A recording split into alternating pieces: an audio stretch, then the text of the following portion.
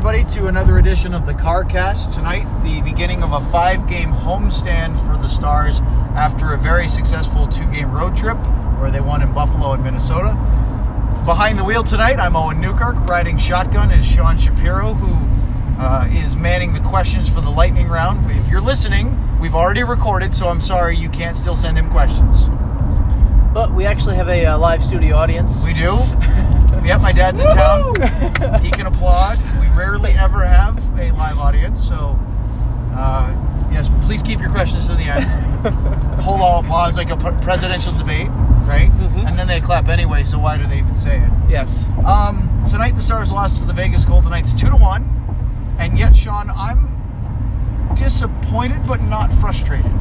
How do you feel about the performance? It's a game for the Stars where you're disappointed in the end result because of how it... You're disappointed in the end result because of how it played out and what could have been. But it was a game where, frankly, they went into this game and I thought they were going to lose. Like it's set up to be a very difficult night against a very good team that plays hard with 4 lines with a lot of pace and transition. And they had 4 days off between games.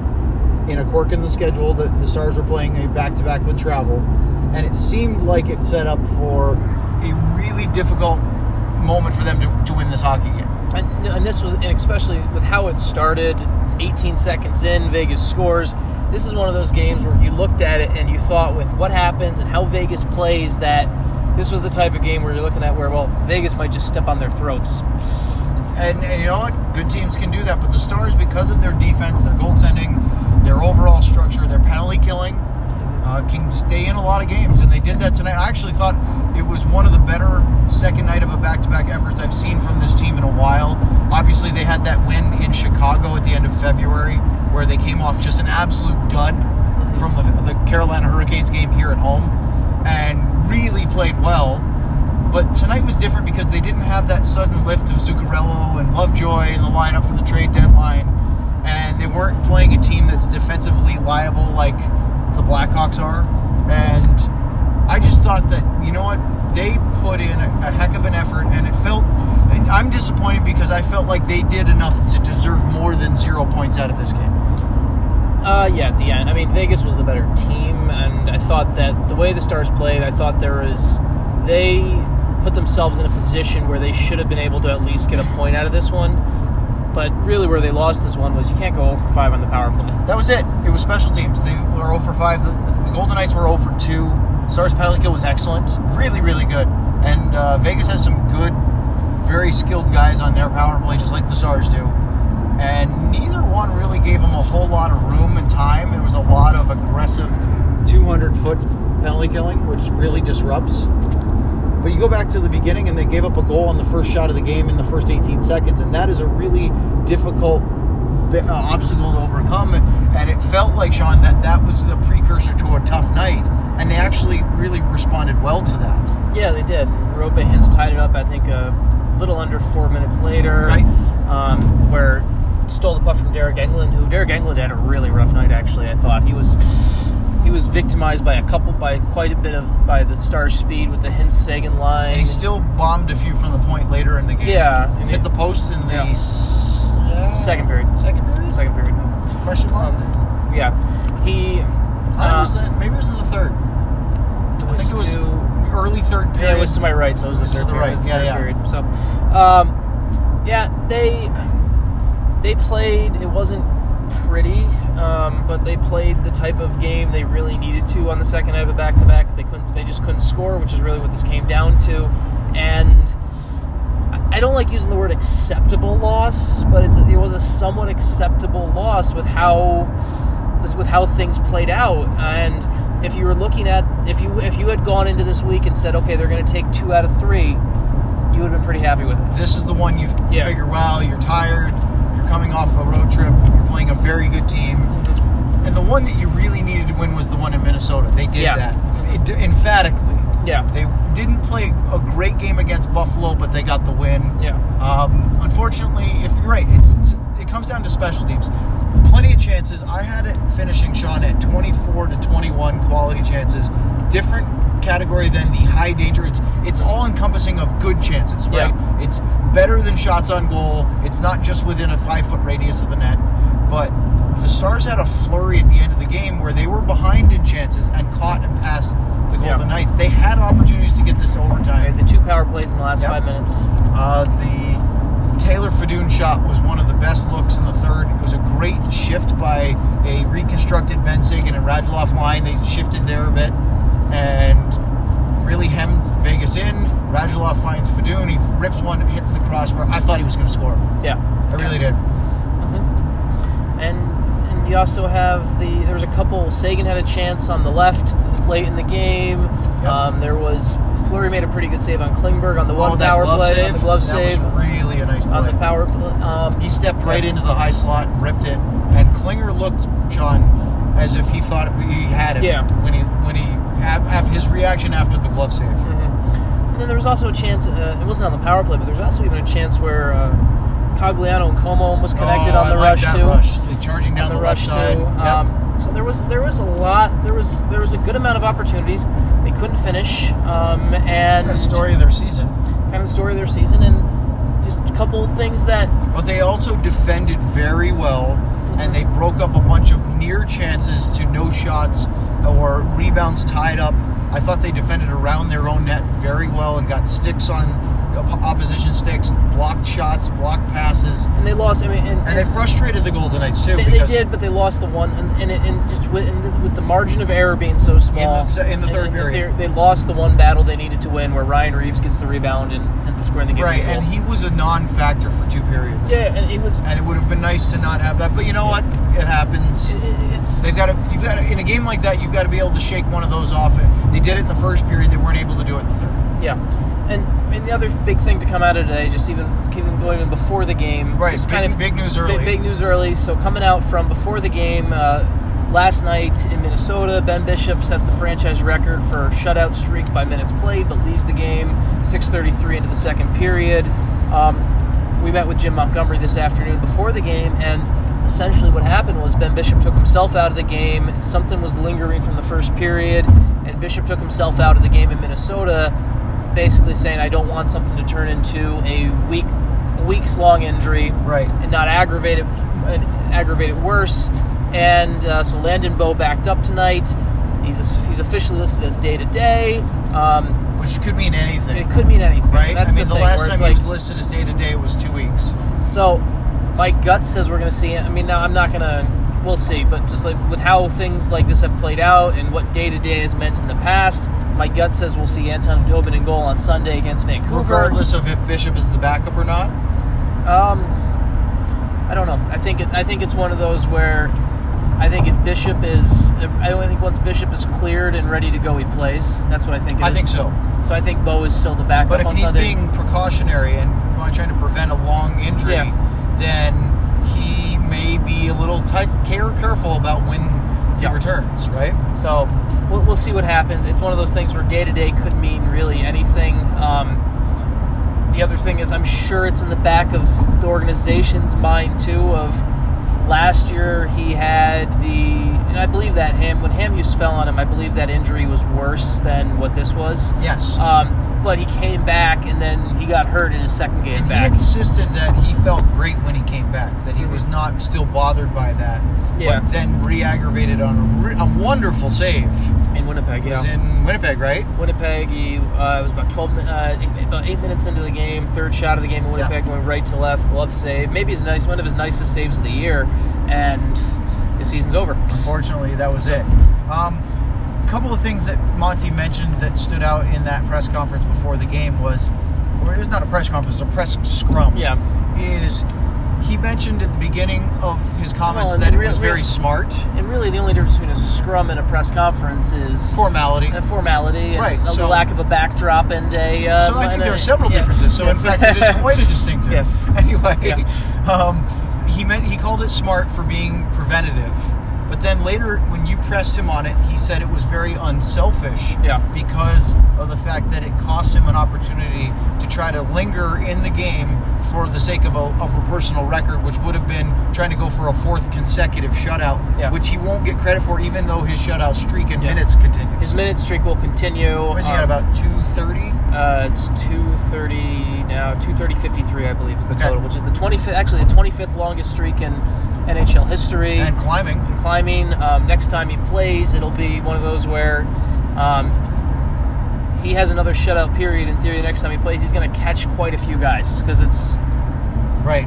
Because there are a lot grouped in that. Yes, quite a few grouped in there. Yeah. So the other part of it was a couple of personnel decisions today. Matthias Janmark blocked a shot. What was it, late first period? Late first period. Came back against Minnesota. Came back in the game, but was bothered, and they gave kind of a murky reply, which was he had an X-ray, but they don't have anything definitive yet. Yeah. Which I'm not a doctor, but X-rays are usually pretty quick. You get it, you look, can you see? And maybe it's we don't see anything on it, but he doesn't feel good, and we're just not sure. Well, you know, it's similar to. Do you remember Connor Carrick's injury? I was worried you were going to say that. I didn't do it. No, you didn't but you brought it up. But Connor Carrick's injury, where he had the X-rays at the time, and then they thought it was going to be day to day, and then he ended up being a break that caused him to. That really derailed any 2-3 months. Yeah, that really derailed any chance he had to really succeed in Dallas. And he looked like he was going to be a good fit, and then when he came back, he just never got an opportunity. He just never got going. But I don't know if it's that he never got the opportunity, or he had to be ready to go right away, and the Stars couldn't. They didn't feel they could give him the time to ease his way in. Yeah. Val Nichushkin came in. Cogliano moved up. I thought seamlessly. Yeah. There's some things that Janmark brings because of his particular skill set and speed that's different than Cogliano, but he fit very well on the line with Fox and Como. We've seen them play before. Yeah, I think Cogliano's faster than Janmark. Straight line speed, or you mean quickness? He's faster playing hockey. With the puck, or just the process? I mean, they're both quick in their own way. They're both quick, but I think Cogliano. I think maybe Cogliano's the better penalty defensive forward, but Janmark's very quick on the back check, and he's a smart, responsible player. Janmark is a slightly better offensive player, but his numbers he should be his better, numbers, but his finishing is down. But it's not like he has done anything offensively that says he has to be in because of that. So Val goes in on the 4th line with Spezza and Ritchie, and actually had a great scoring chance in the first period. Blocker save by Marc-Andre Fleury. And then the other change was that Alexiak came back in for Roman Polak, who got what I think, Sean, was a much-needed game off. That was a game off that I've gotten the feeling it's been coming for a little bit. Like, he's been really powering through some problems. I felt like that was something that once the Lovejoy trade was made, the coaching staff had kind of looked, and they were going to try and find a day to get Polak a day off at some point. And I think that the Stars miss Polak in the lineup for his leadership. Jamie Benn even said as much as that he really does a lot more in the room and says a lot, and they didn't necessarily expect that when they signed him, to be that kind of a presence, and he is. But I also think that Lovejoy really stepped up nicely to fill that spot and allowed Alexiak to get some minutes in tonight. And I don't feel as though the Stars were a particular liability because of it. But obviously, a guy like Polak is hard to replace. What do you think? I don't think Polak's. I think Polak brings an emotional level of things, but I think him and Lovejoy are basically comparable player. A little different. Polak's much more physical. A little bit, yeah, maybe. Stronger. But Polak and Lovejoy to me are the same player. I think similar players, right? Very similar player. The difference is if you have both of them in the lineup, then you don't have to overtax either one of them. You can kind of, if one goes in the box, you've got the other. If you want to spell one for the other with the penalty kill. Yeah, I don't think, with how they handle defensemen, I don't think Polak was really missed that much tonight. I don't think it had a massive impact, but I do think that having him in is better than when he's not. That's what I'm going with. Well, yeah, better than having. What do we got here? Oh, we've got what appears to be some flashing lights and cars getting blocked, so we're going to have to slow down the merge. And let's see, tow trucks. So, yep, it's always fun on the CarCast. Looks like we've got an accident, Sean. Yeah, tire blowout there. Smashed front ends of a couple cars. So, yeah. Tough night on the roads as we continue our CarCast. But anyway, so those were the two lineup changes. Yeah, and Alexiak didn't really do much. He'll probably he wasn't terrible. He'll be out on Sunday. The most notable moment he had, and I watched him was when he got tripped up by the linesman as he was trying to hold the puck. And look, I'm sure it was just a balance thing and he caught him off, but you'd like a 6'7", 260-pound guy to take out a linesman not wearing all the padding. But maybe he was trying to avoid and not run into him. He'll be out. Pollock will be back in. Oh, there's no question. Fedun stays in. Fedun was good again tonight. Fedun was good. They were basically the defense. There was no issue. Remember, Roman Pollock set up the first goal in the game in Minnesota, and he was not afraid to remind that. He was very vocal about that. I think the biggest takeaway from the night is it's a loss, and you never want to be accepting of a loss. There's no happy losses here. There's no happy losses, but because of what happened earlier this week, there's not really much of a sting that there could have been. Right. Now, if they had lost to Minnesota or had fumbled a game, which they didn't play really well against Buffalo, I think then the urgency for those extra points would have been more. Hey, you know what I've noticed? This same ramp smells. Yeah. Quick side note. We hit this in the last podcast. There's a bit of swamp right there. Well, it smells like swamp. Yeah. I'm not blaming anybody in the car. Definitely not the live studio audience. But it is one of those where we commented the other night. It is pungent, offensive, and here we are yet again. So I think that's the smell signal that it's time for the lightning round. I think so. Oh, get it out of the car.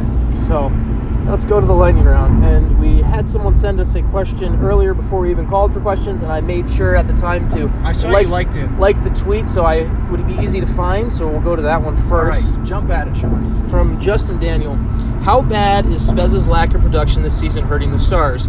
He's -10 and has $7.5 million against the cap. Just curious if y'all think it's as bad as I do. Thanks for taking my questions. I have multiple parts to this answer.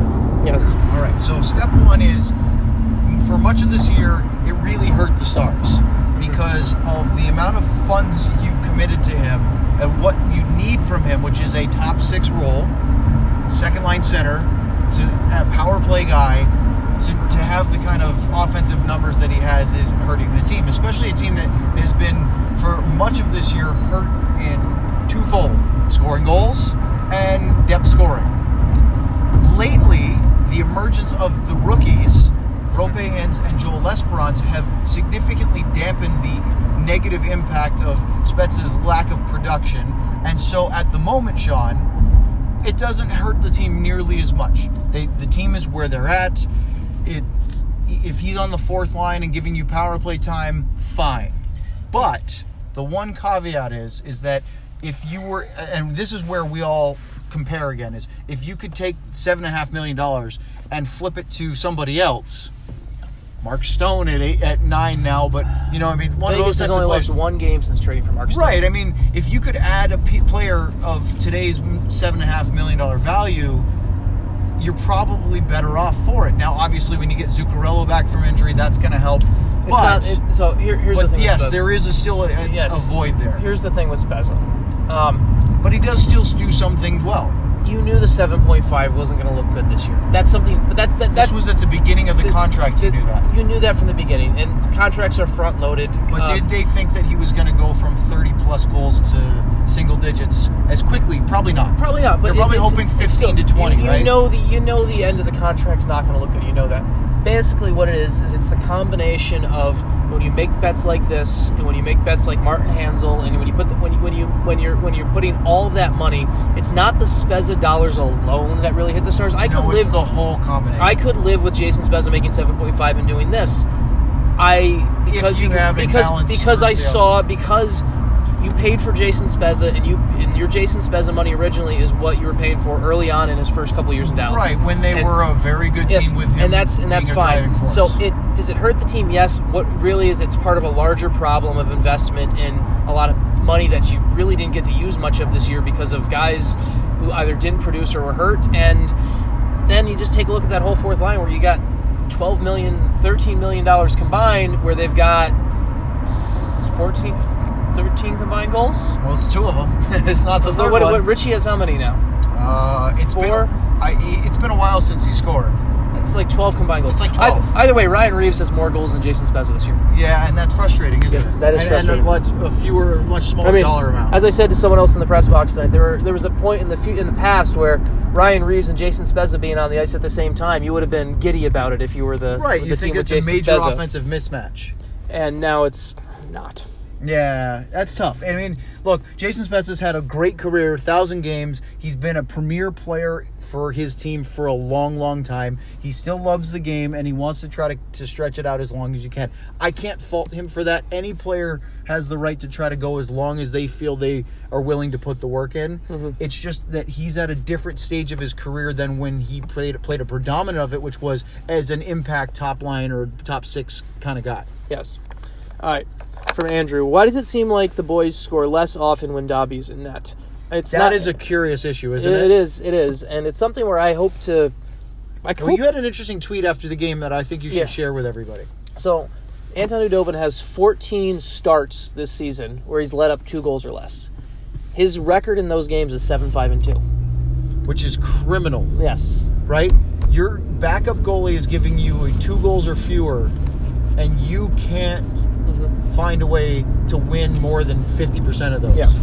That's terrible. Yeah, and he's Look, maybe there's a couple in there where you're down 2-1 and end up giving up an empty netter or something like that, but that just shows the lack of run support, offensive finishing, and that's more of an indictment, Sean, I think, to the team as a whole, because if you look at Ben Bishop's numbers, his win-loss isn't bad, but given the save percentage and his goals against this year, it should be better. It should be, and that's more of on the team than it is. I have a couple of theories that I want to label these as theories because I don't have the data and I don't know. Hypotheses. A couple of theories that I'm trying to actually.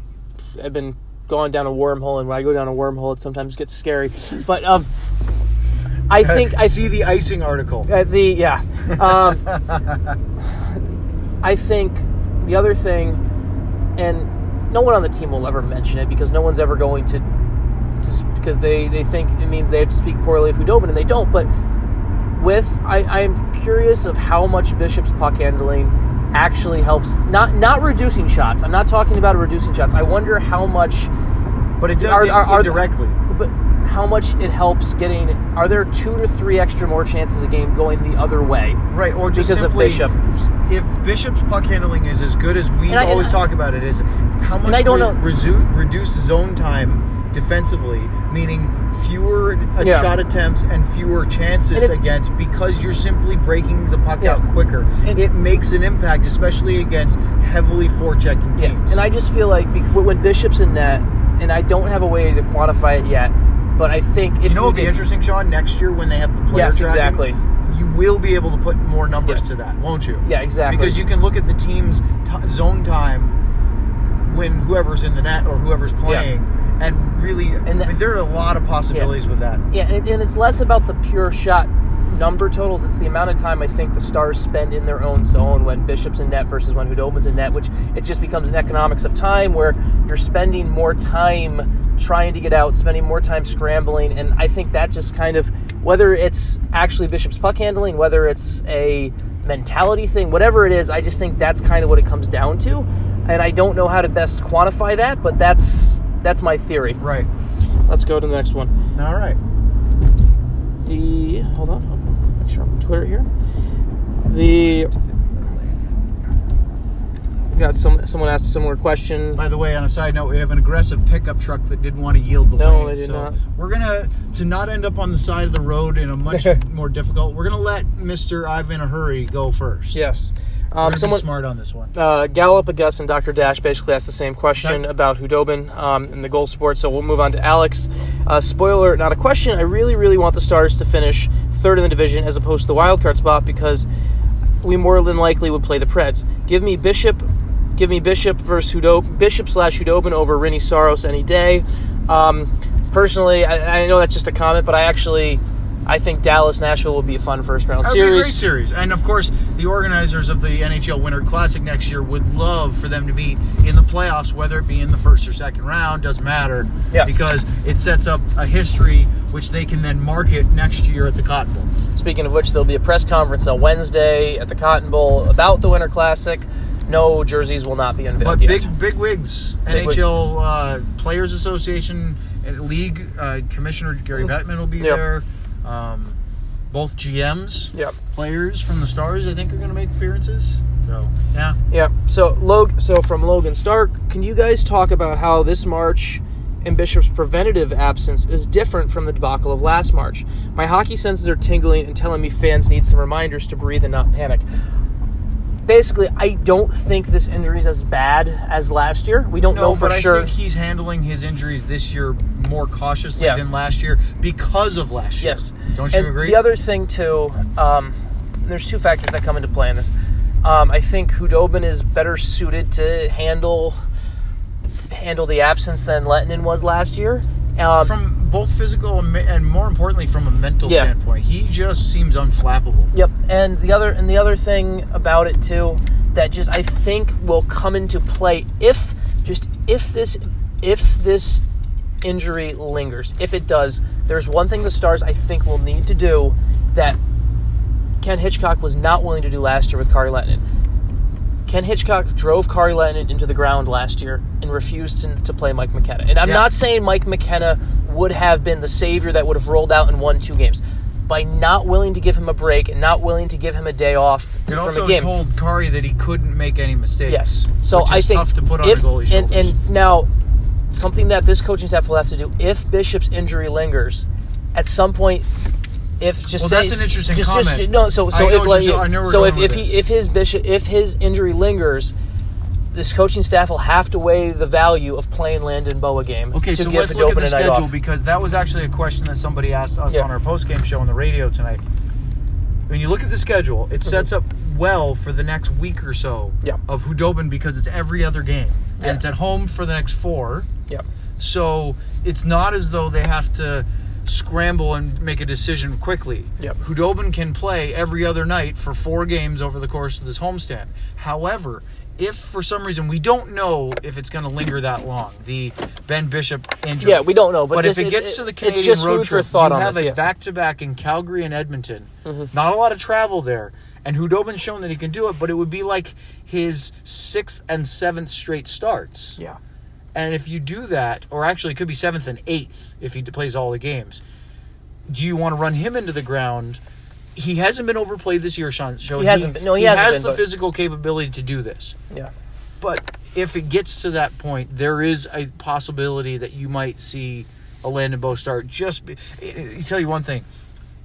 If the Stars, and this is more important about the playoff picture than it is about who plays in goal. If the Stars can win 3 of the next 4 at home, it puts a ton of pressure on the teams that are on the outside of the Western Conference playoffs race, regardless of being 3rd or 1st or 2nd wild card. Your step 1 is make the playoffs. Yeah. And the Stars are in a position now, if they win 3 of 4 at home, they can be a little bit more cautious with Khudobin on the road trip without being worried about giving away points in a do-or-die kind of game. Yeah. Okay, we've got... Next from Bryce, worst childhood injury? For me? For us, I guess. Okay. My worst injury as a child, I was pretty lucky. It was more as a college. We actually have a point of reference. We do. I guess, what would you define child? I mean, does it have to be pre-high school, pre-college? I think so.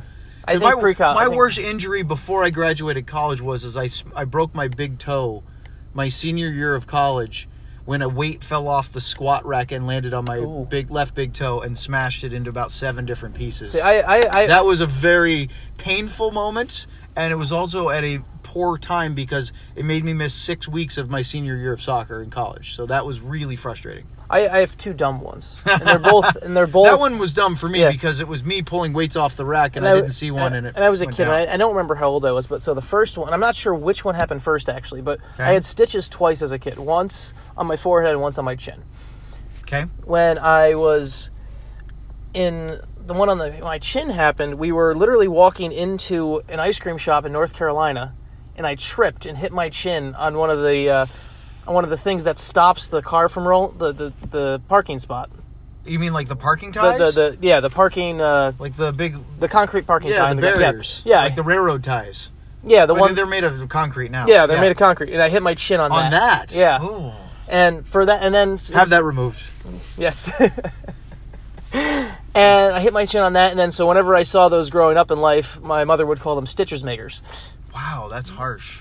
As a reminder. The other one was on my forehead. My sister and I were playing football in our house upstairs, and there was not nearly enough space for this.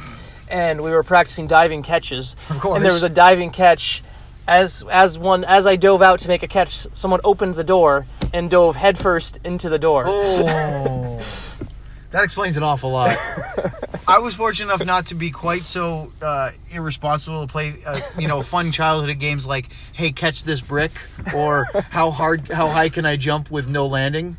But I think the one... There was no bricks involved. Yeah, no, I didn't do anything really ridiculous, but I had a nosebleed once when I was in middle school, maybe. I don't remember how old I was, but it bled for a couple hours. Like, it wouldn't stop. And I started getting clots coming out of my nose, and I don't know, it wasn't like I stuck my finger up there and it started to bleed. I didn't get a lot of them as a kid. It just kind of happened, and it bled for several hours. So I ended up going to the emergency room, and I ended up getting it packed, the one nostril, to get it to stop. And if you ever want to know how much cloth you can fit up a nostril, the answer is a lot. About 6 feet of cloth was crammed up my nostril and taped over for like a day or two. That just sounds horrible. And it might have been in the early to mid 90s, so maybe I was in junior high, because I think we made a Bill Clinton nose joke about how I felt. So yeah, that was an injury that I didn't really hurt myself, but it came on, and it was a one-off. I didn't have chronic nosebleeds at all. Yeah. So anyway, way too much about my past. On that one. So let's go from that to food. Best burger in Dallas. I haven't had a lot of burgers in Dallas, and I haven't even been to this place, but I trust Jason Redeman on food recommendations, sight unseen, right? Mm-hmm.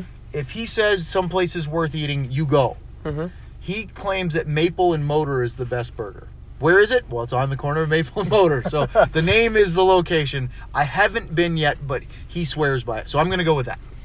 Yeah, I haven't been to... I don't have any good, niche places or anything like that. I know... Let's not start the Whataburger In-N-Out debate. No, I'm not going to that. But, there's... I've been there in Austin. I know they have in Dallas. I've always enjoyed Hop Dottie burgers. I never went there, but I did go to the place on Old 183 in Cedar Park, or maybe it's North Austin, called Mooney's. Yep. That was a great burger place. That was a good burger. It had sort of that little sweet Hawaiian roll taste to the bun. That was a nice touch. Always felt about 9 pounds heavier after that, though. But, yeah, I'd like to go to Maple Motor because I've heard really great things about that. So I'm going to stick with Stretch on that one. Last one we've got is from Robert Tiffin. Am I allowed to make a citizen's arrest on Stars fans who say mean things to John Klingberg at American Airlines Center? To him or at him? It says say mean things to him. So that would suggest to his face, where he could actually hear it. I guess so, yes. Well, on one instance, I'm pleased that you want to stand up for one of your players. On this other token, it depends on what mean things means. Hopefully it's not in the realm of what we saw in Utah earlier this week, because that's really going over the line in a really not just unexpected, but a really horrible way, and it's not defendable at all. But I'm guessing he's not saying that. Yes. It's probably not of the racist variety. It's probably more of the John Klingberg isn't very good at hockey and he should play forward.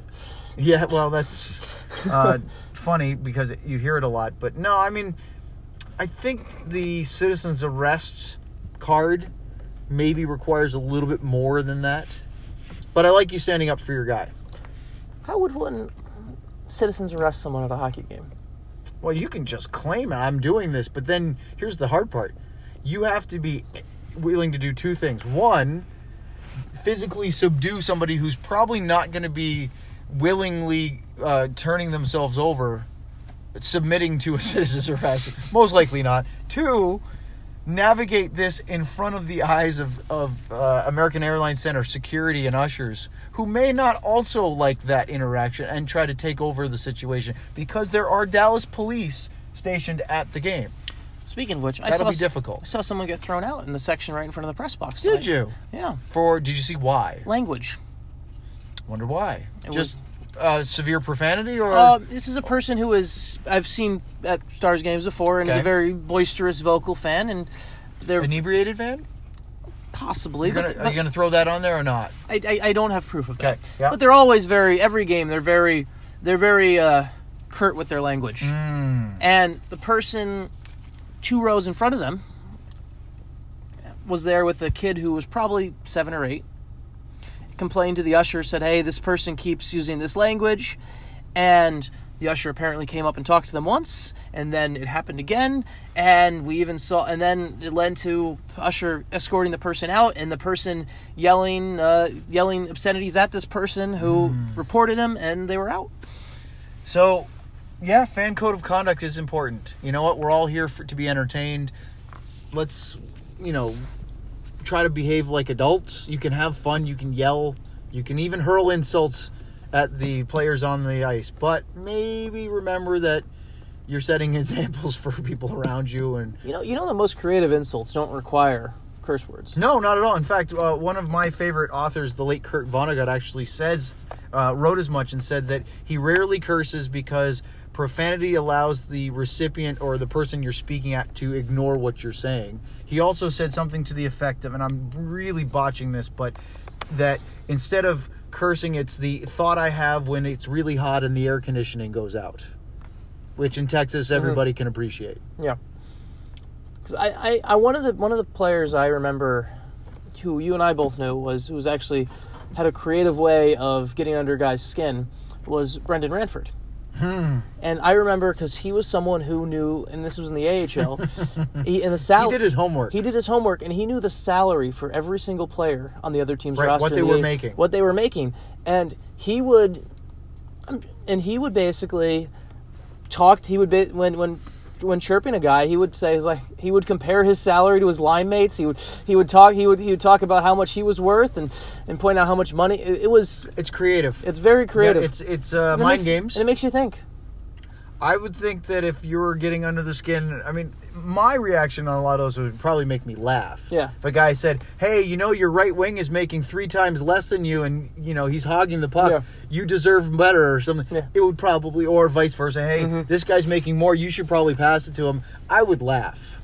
Yeah. But then again, I'm a vocal guy. Imagine that. You've seen me play. I talk a lot. I'm loud. But it's good. Communication's important. So that's fun. Yeah. I was never a big trash talker. I was always of the. You just do the background story. I was always the conversationalist. And Sean, when we were playing co-ed soccer in Austin, would actually start interviewing the other team's left back. And then he would start reporting it. "Hey, this guy? Well, he plays the cello on odd Thursdays down in the park." And I go, "We're trying to win a soccer game." He's, No, I'm fine. I got this. And then you'd learn everything about their other team. Force of habit, you were interviewing. But then you learned things about their other team, and then you'd learn, the center back, occasionally he goes by Chuck, and so he might have the ball, and I'd yell, "Hey, Chuck, I'm open," and I got the ball a couple times. The difference between when the sun was still up and the sun went down in the summer was all the difference, wasn't it? Yes, it was. Excruciatingly hot when it was still sun up in the summer in Austin playing soccer. Canucks on Sunday, a game that... It's going to be played with a shroud over it because of the lack of Antoine Roussel, who everybody in Dallas was looking forward to paying tribute to. Trash talking. One of the greats, although a lot of people say that you can't understand half of what he's saying because he speaks so quickly and obviously with a heavy French accent. But really disappointing that he's out for the year. He suffered a knee injury on Tuesday. Will not play. Obviously, he's out for the year. But I think with the only visit by the Canucks to Dallas this year, there were a lot of fans, because he moved to Vancouver as a free agent in the offseason, that wanted to pay tribute to an appreciation of his time in Dallas. And he won't get that this year. Hopefully next year he signed a 4-year deal. Yep. So, but disappointing because, Stars want to focus on beating the Canucks, who have really fallen off the table lately. But... you always like to support the Stars' former guys. And in Vancouver, another one too.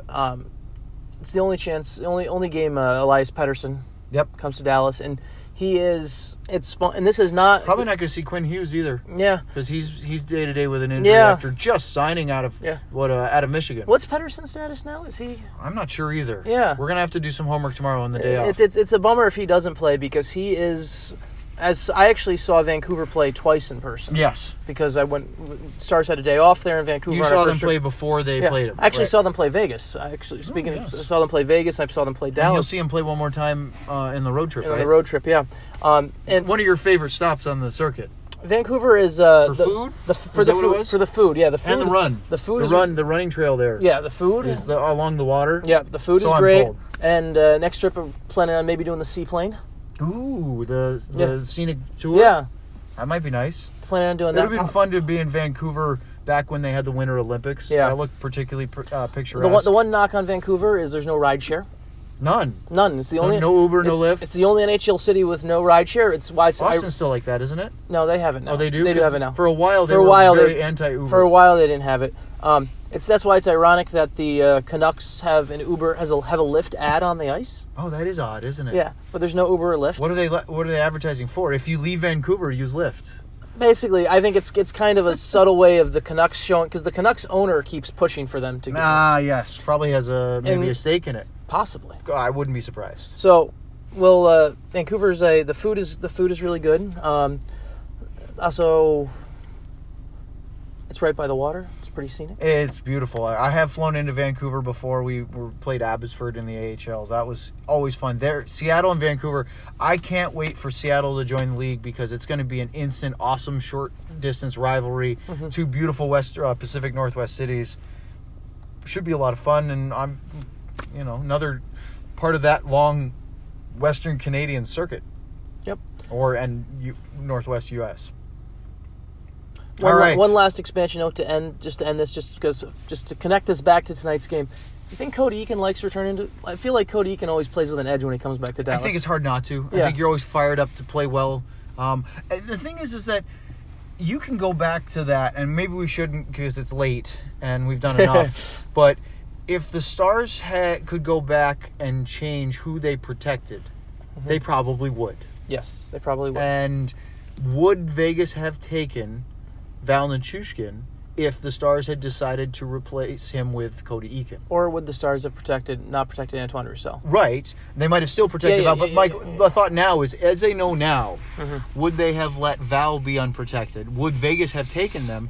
And I feel like Vegas would have taken Val. I feel like they would have not. They chose to protect Johns. Yes, and they were either going to take Johns or Eakin, right? If they thought they had that opportunity, was that what they were saying?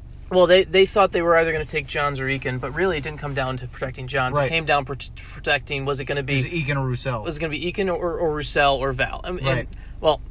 It was always for Dallas. It was always going to protect Val. For people that are curious about this as well, if they had kept Cody Eakin, would the Stars then have acquired Martin Hanzal in free agency? Probably not. And then how would that have affected things when Ken Hitchcock was the head coach? How would it have affected? I mean, it's just it's a whole butterfly effect that we won't be able to play out. Mm-hmm. But it's fun mental exercise. But I actually saw Cody when I walked into the rink today. Good guy. One of those guys who I think he does. I think you relish it a little bit though. It's hard not to. You come back to the place that let you go, and he was fired up to play. Remember, he was traded away in the Mike Ribeiro trade from the Capitals. Yep. And so you only play Washington twice a year. He was fired up to do that too and play against them. So I think in moments when you're a competitive athlete and you're always looking for the little edges to get you up, there's no doubt that that's going to be the case in Dallas. A lot of fans, Cody Eakin still here, though. Yep. And, all right. I lament that my only chance to cover Mark Stone is when he comes to visit Dallas now. I know, you were pushing hard for him. I can't. He is now... I can no longer push to trade for Mark Stone because he has a no-move clause for 8 more years. And a big contract and a big part of that team. And, boy, they added Stone and Pacioretty, and it really balances their team out. They have... Look, I thought the Stars handled them well. You know what surprised me tonight was how good of a defensive player Riley Smith looked. He made some really good plays in his own zone, mm-hmm. not just the offensive side. Obviously, I'm not going back and taking him out of the Tyler Seguin trade. That worked out well for the Stars. But he's a good player. He's a very good. He's a 200-foot guy. He's not just a guy that has offensive skill. So I like him and what he does. I have a Val Nichushkin fun fact. Oh, of course.